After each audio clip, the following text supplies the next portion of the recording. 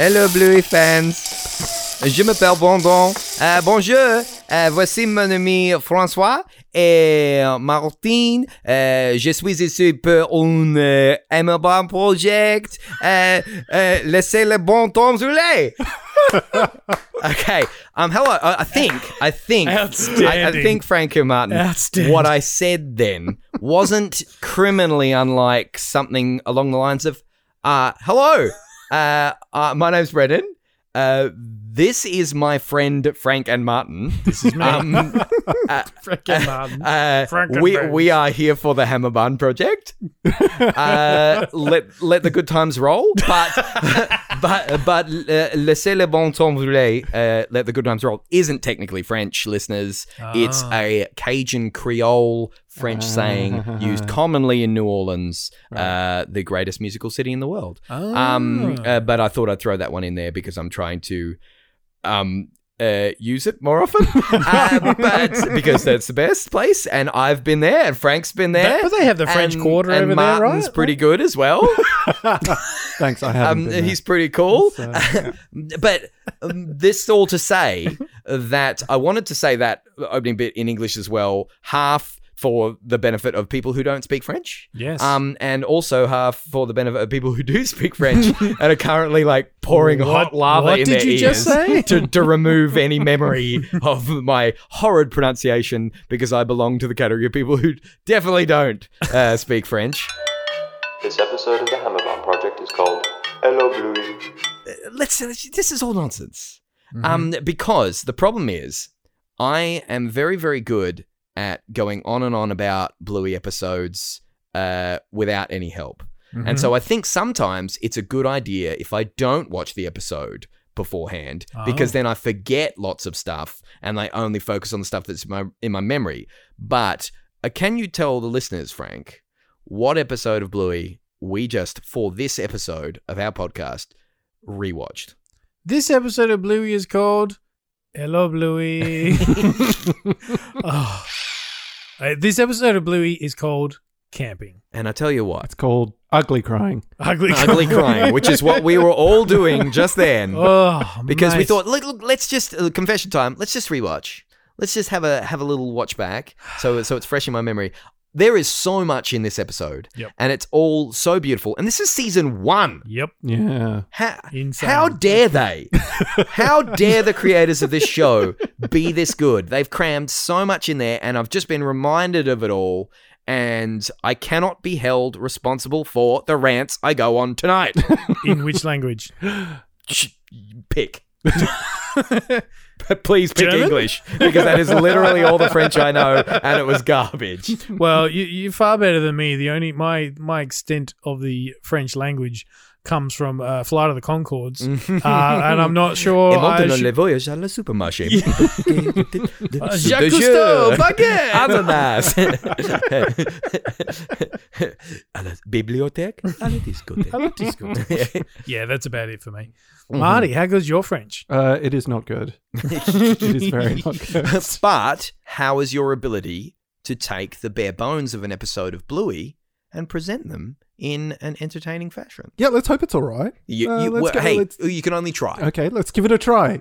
There's a first time for everything.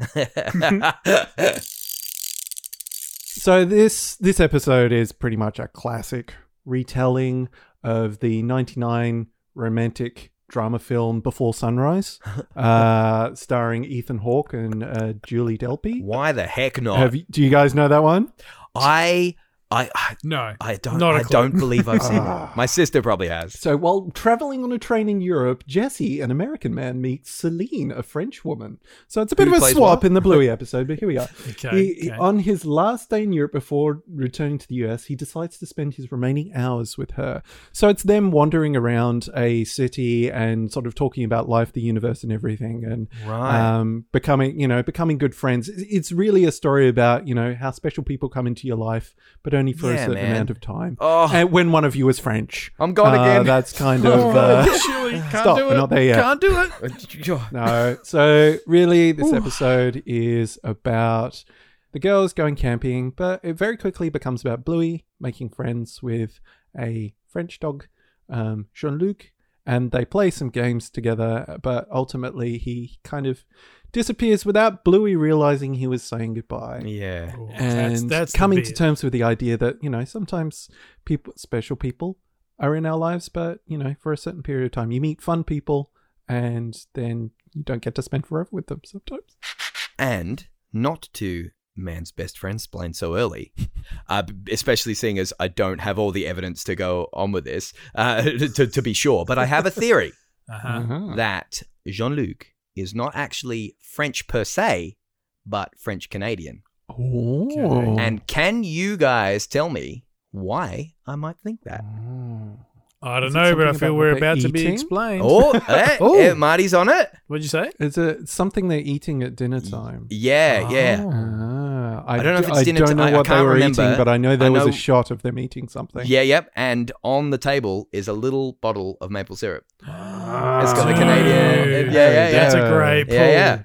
So that's my theory. That's my working theory that bad. Jean-Luc comes from a French-Canadian family. There you go. Well, I know a couple of French Canadians. I might sort of ask, hey, send them the audio. Yeah, is and it like a dialect? Is it? Can you common pick to- that between that and a pure blood French person? Mm.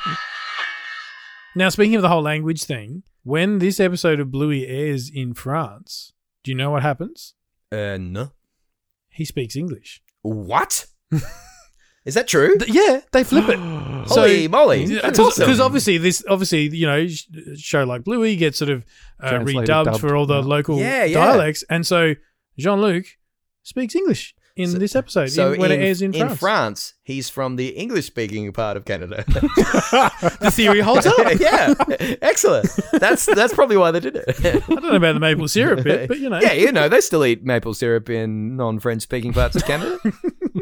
That doesn't discriminate. I just love, that just reminds me, Frank, of when they, they always redub the silly characters in, I forget what it is. It's like some Yeah, comedies The or something. Simpsons. Like, in the Danish episode, he's Dutch, and in the Dutch episode, in the Dutch version, he's yes. Finnish or something like that. So they just share it all around and everybody gets to be a I dummy. think I heard in the Spanish language version of The Simpsons, Homer is voiced That's by it. someone from Mexico. Yeah. Because, I don't know if that holds up, politically correctly these days, yeah. but I think at the the Mexican dialect that their accent was considered one of like humor and that's it. slapstick nature, I guess. It's like I the don't know. Swedish chef, I think it's like Danish in Sweden, something like Yeah. that. All those Oh, there you classic go. ones. Yeah.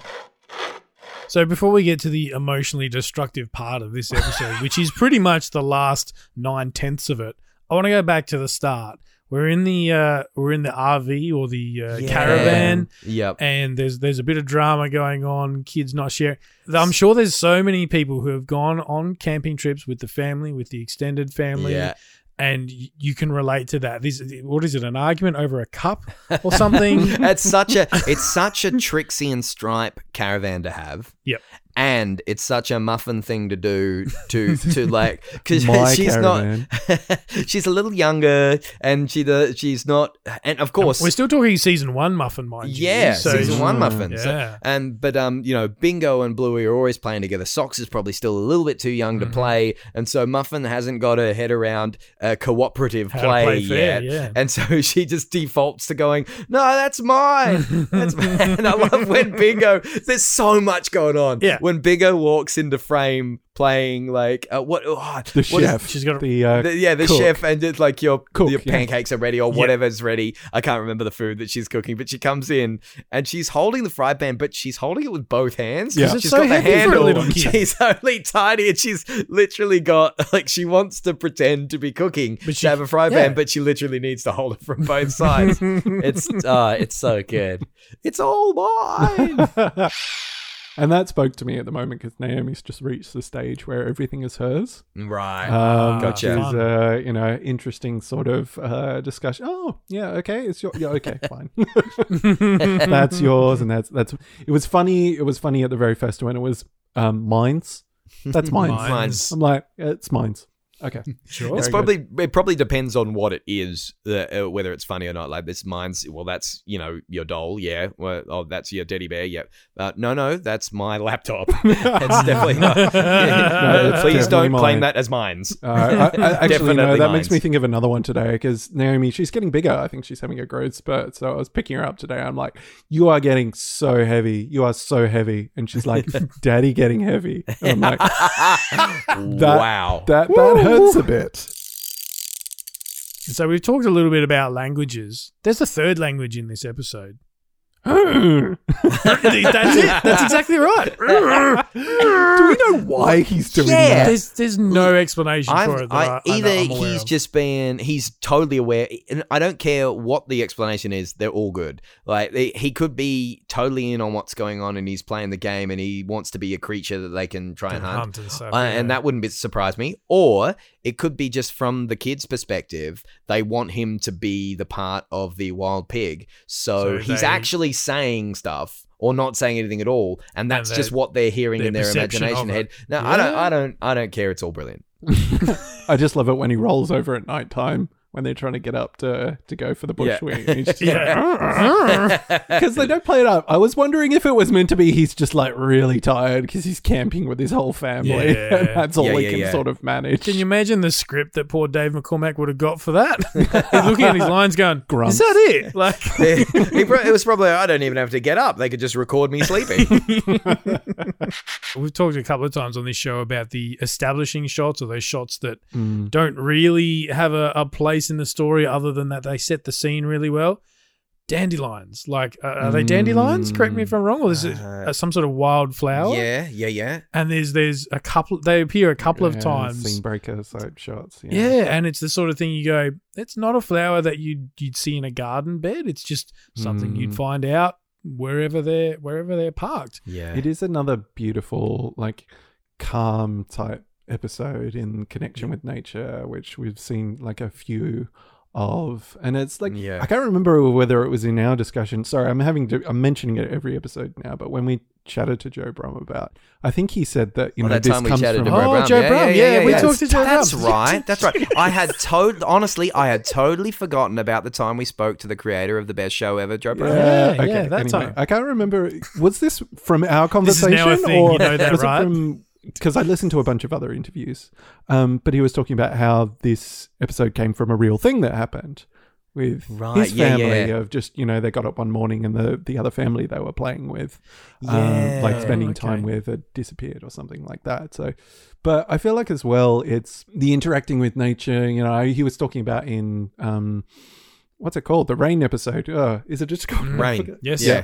Yep. And talking about how he used to play in the gutter, or it was going to be an episode about the gutter, and you can whack me with a newspaper, Burt Creek, and things like that. So this very sort of natural based childhood of mucking around in the water and playing around in the mud and stuff like that. That seems to come through. That theme comes through in this one pretty strong again. Like making huts out of sticks and leaves and cave like paintings, with clay on rocks and stuff. With the mud. Yeah.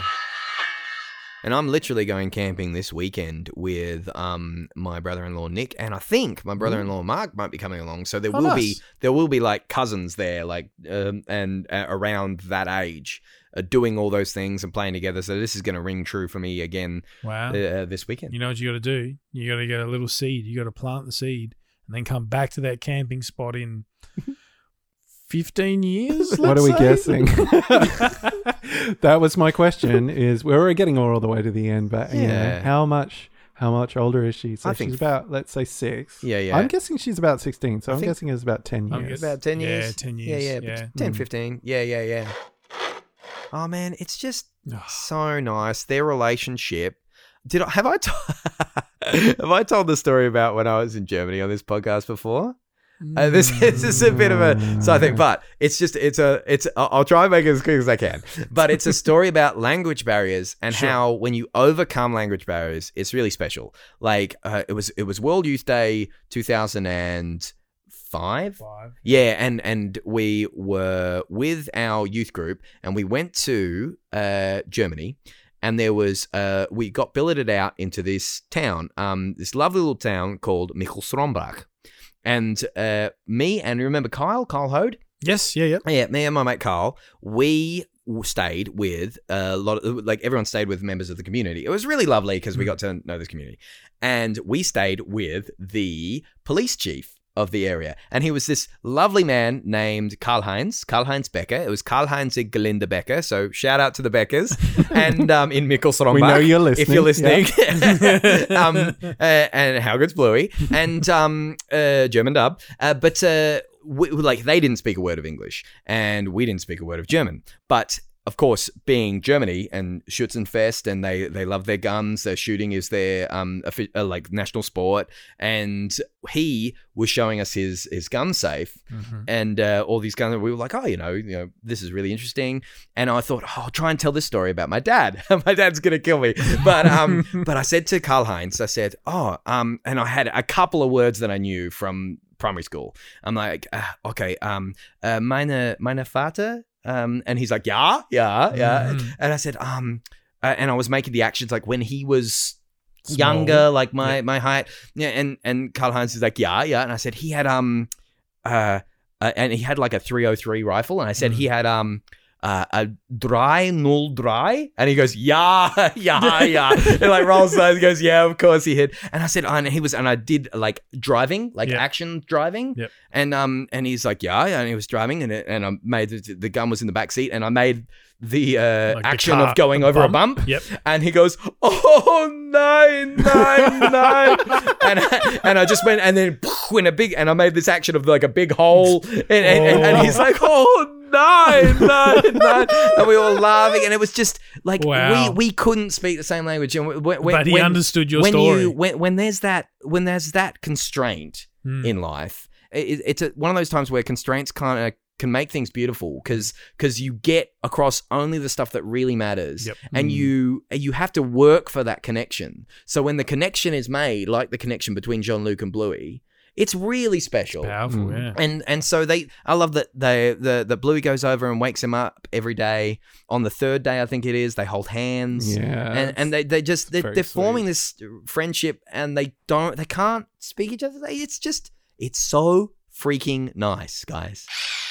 I sometimes talk about, like, I watched the episode once and I don't really have any notes, and I'm like, maybe, there's something, and then I watch it again and I take loads of notes. This time I just didn't even take notes on the second time around, because I think it's such a simple and elegant story, so well told.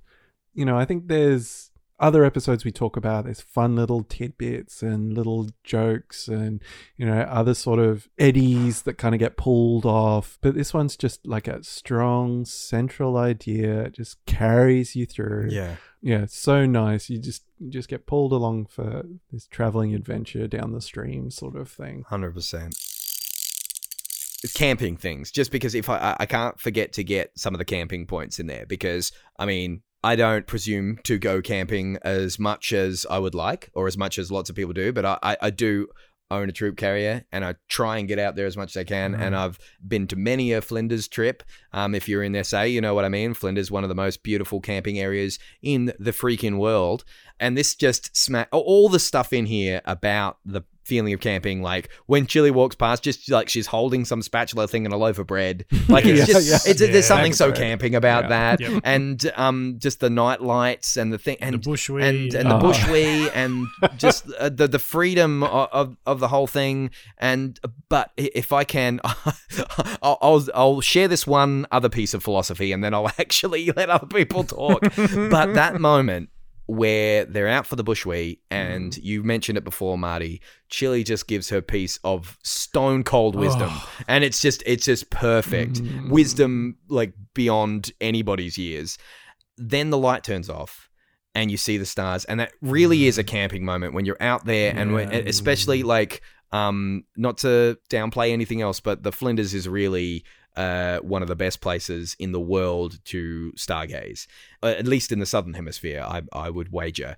But there is that moment when you turn off all other lights, and I tried to do it last time. I was camping with our mutual friends Tom and Kristen, and we were in Wilpena Pound, and we'd gone down like a Bracknell Gorge. We closed our eyes for like 5 minutes, Oh no, we tried to close our eyes for like a minute or 3 and counted it, and then open your eyes and look up, and it was a clear night and the moon had gone to bed. Yep. And there's nothing like it. And I just find camping, and this really captures the spirit of, like, when she says the world is a beautiful place. It's a magical It really place. is. It's a magical place. Yes, sorry. The word. Thank you. Thank you for man's best friend splaining. I appreciate it. I need to be corrected. I'm a pedant for that stuff. But got to get it right. Got to respect the show. Got to respect the writers. But when you do look up at the stars, especially when the moon is there, and when the moon's sort of like in its crescent phase, but it's still illuminated enough for you to see the whole moon, and you can for a moment picture it as not just this unexplainable disc, but like a ball, like a real celestial body out there. And all of a sudden you just feel so small. Yeah. But even though you feel small, to my mind, I just feel a part of something so much bigger. Yeah. And it's really connected. Yeah. I feel so like sometimes we need to be humbled like that. I mean, I don't want to get all super philosophical, but when things get too much and you do go camping, the world is a magical place. And when you feel like, those are the times when I feel smaller. And when I feel smaller, I feel more a part of it. Like, it's not all about me. I'm a part of this magical thing. And this episode just does it to me every time. And I know that the people who wrote and animated this episode just feel that way about it. And that's a really comforting thing. And I think for me as well, that moment, it's not, the world is a magical place, and you do feel small, humbled, and part of it. And it also, to me, gives the things a time scale.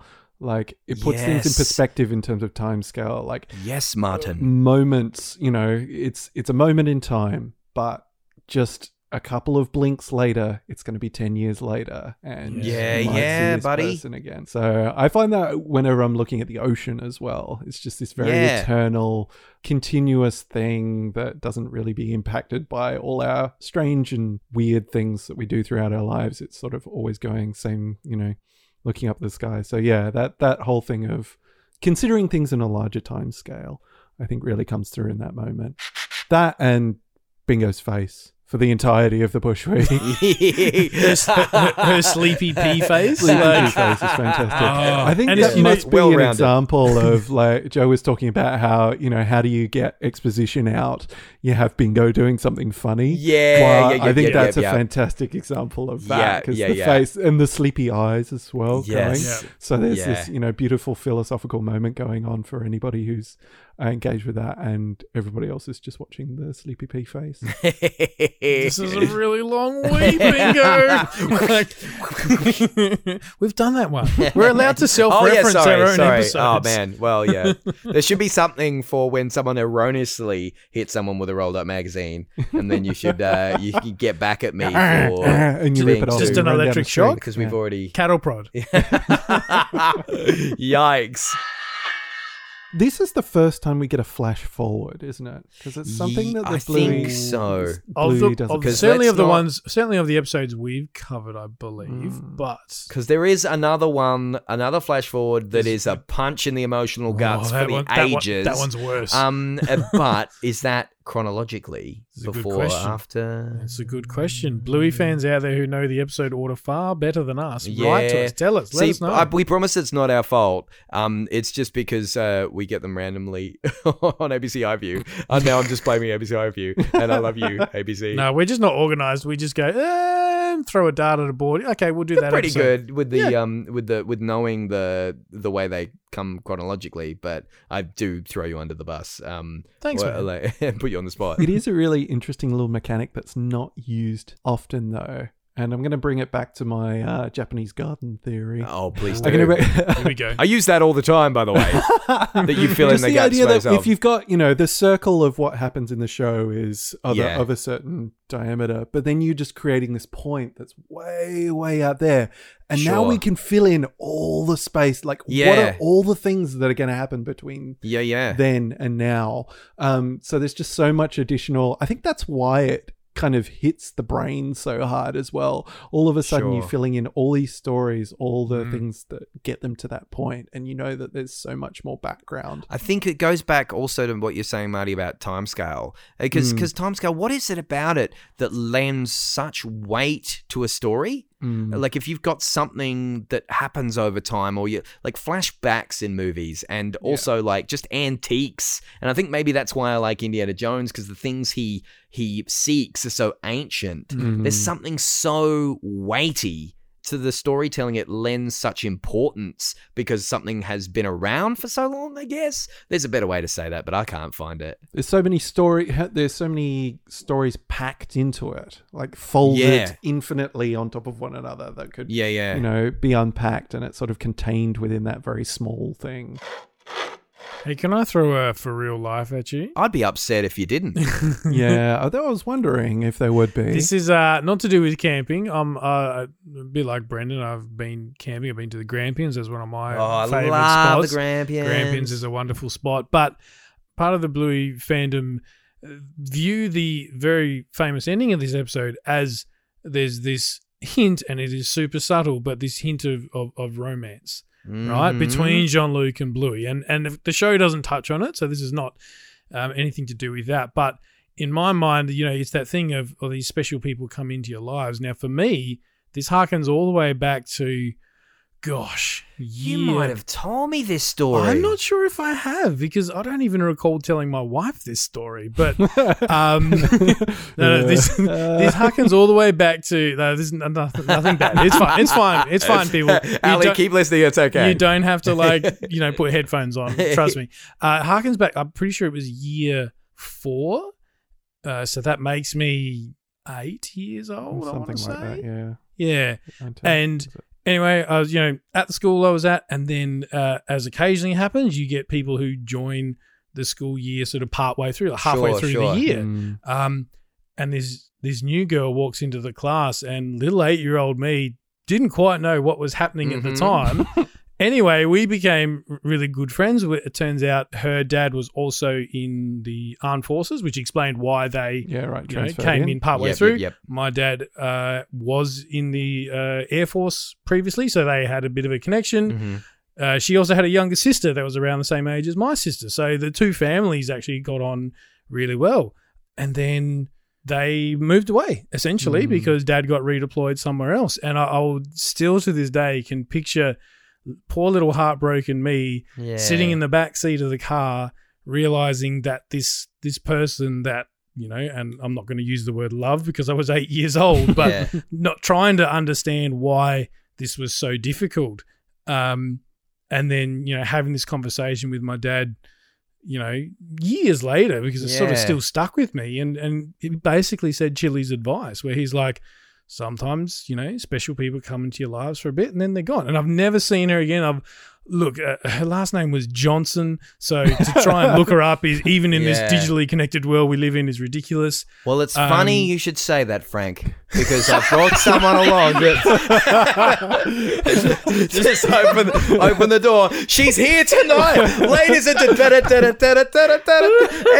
I was trying to do the "This Is Your Life" music. Every time I try to do game show music, it always ends up being Price is Right. I was going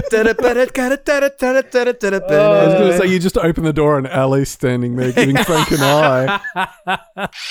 When Bluey says, now we've got to catch that wild pig today, and she does that little arm movement where she punches her like she's so serious about it. A lot of that animation is excellent, and the music as well. Yeah, like we were talking about it when we were watching it, when they get the plan together and they've drawn it. My dad showed me how to do this, and they do the little ochre drawing on the rock. They turn to each other like as they hear the wild pig. They turn to each other and their eyes narrow, and then there's that like panpipes come in like almost like a war call. It's brilliant. This is one that features on the Bluey album that you can listen to on your iTunes, Spotify. It's so beautiful. The main theme, yes.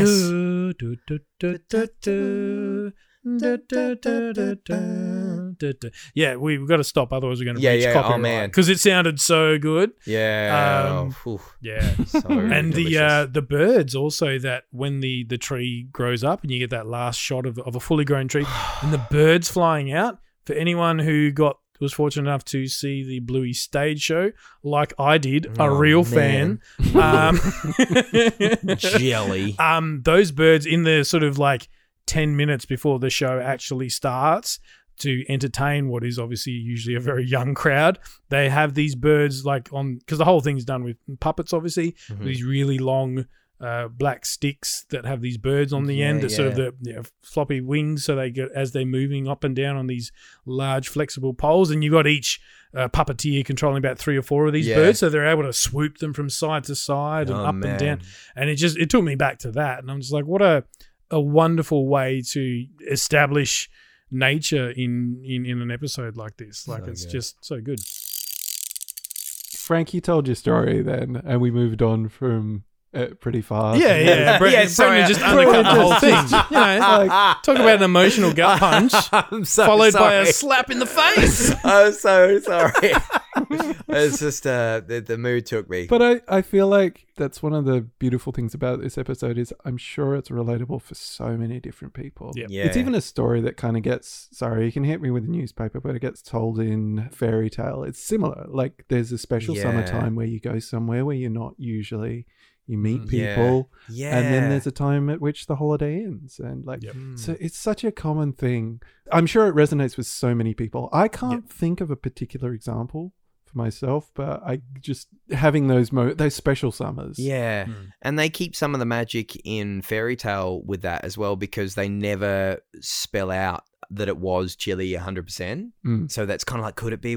Have they met again? It was that, but that's roll-up newspaper territory. So, well. What have we learned? We've learned that Brendan shouldn't watch the episode immediately before recording because then he will not shut up. In either language. In any language. A valuable lesson to be learned. But speaking of lessons and life lessons and lime lessons and life lemons, was that this episode or last episode that you quoted all that, Marty? I think it's a regular thing. Is it a regular thing now?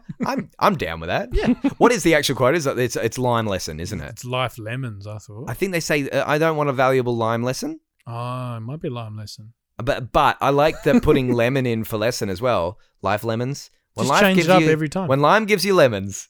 What are you trying to say here? Plant them and make a nice tree. Yes. That's what I was trying to say. But I let Marty say it because I would never have got there. Evidenced by how long it took me to get anywhere this episode. And how long it will take me to get anywhere next episode. I bet you're excited, listeners. Please stick around. Frank, you're a good man. I know. And Marty, you are also a good man. Oh, I couldn't think of another compliment to pay you, so he's the same one. Is that okay? Well, thanks. I'll pay you, and I'll pay you all a compliment, listeners. You're great. But in all seriousness, we should all go camping soon. They've got to have camping stuff at Hammer Barn. Absolutely. They've got everything at Hammer Barn. It's all there. Folks, run to Hammer Barn, grab all your camping gear, and meet me and Marty and Frank at campsite 300. Left of the fruit tree. And if you see a frying pan, it's mine. We know it's yours, Martin. We're only borrowing it.